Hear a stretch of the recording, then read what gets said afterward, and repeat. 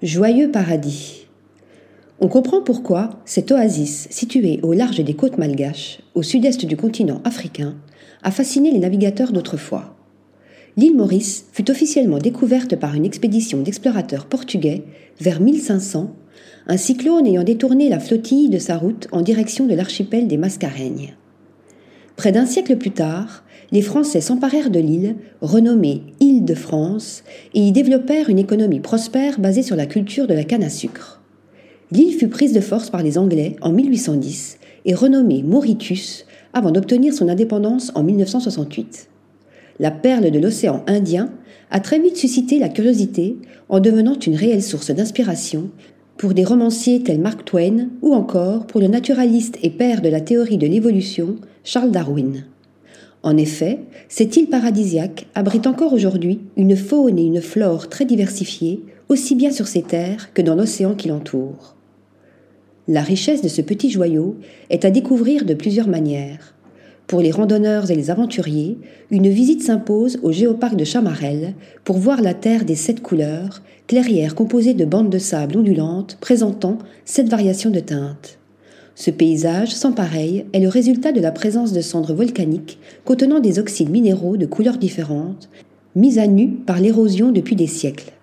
Un spectacle saisissant qui nous dévoile un morceau de la beauté du monde.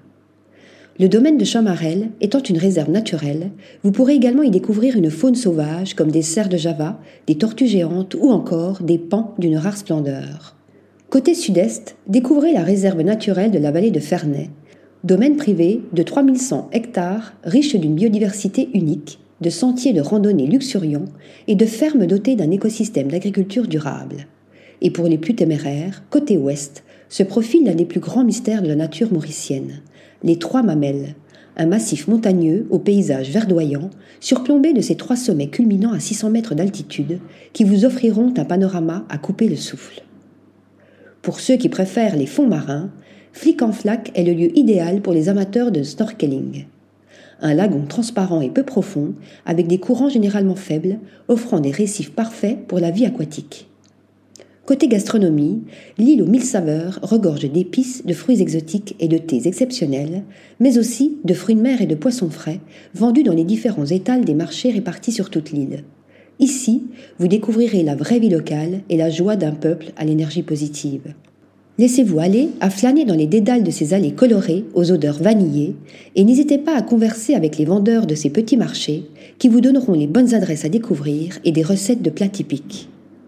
Vous l'aurez compris, l'île Maurice offre bien plus qu'une eau bleu lagon, des plages de sable fin et des forêts verdoyantes.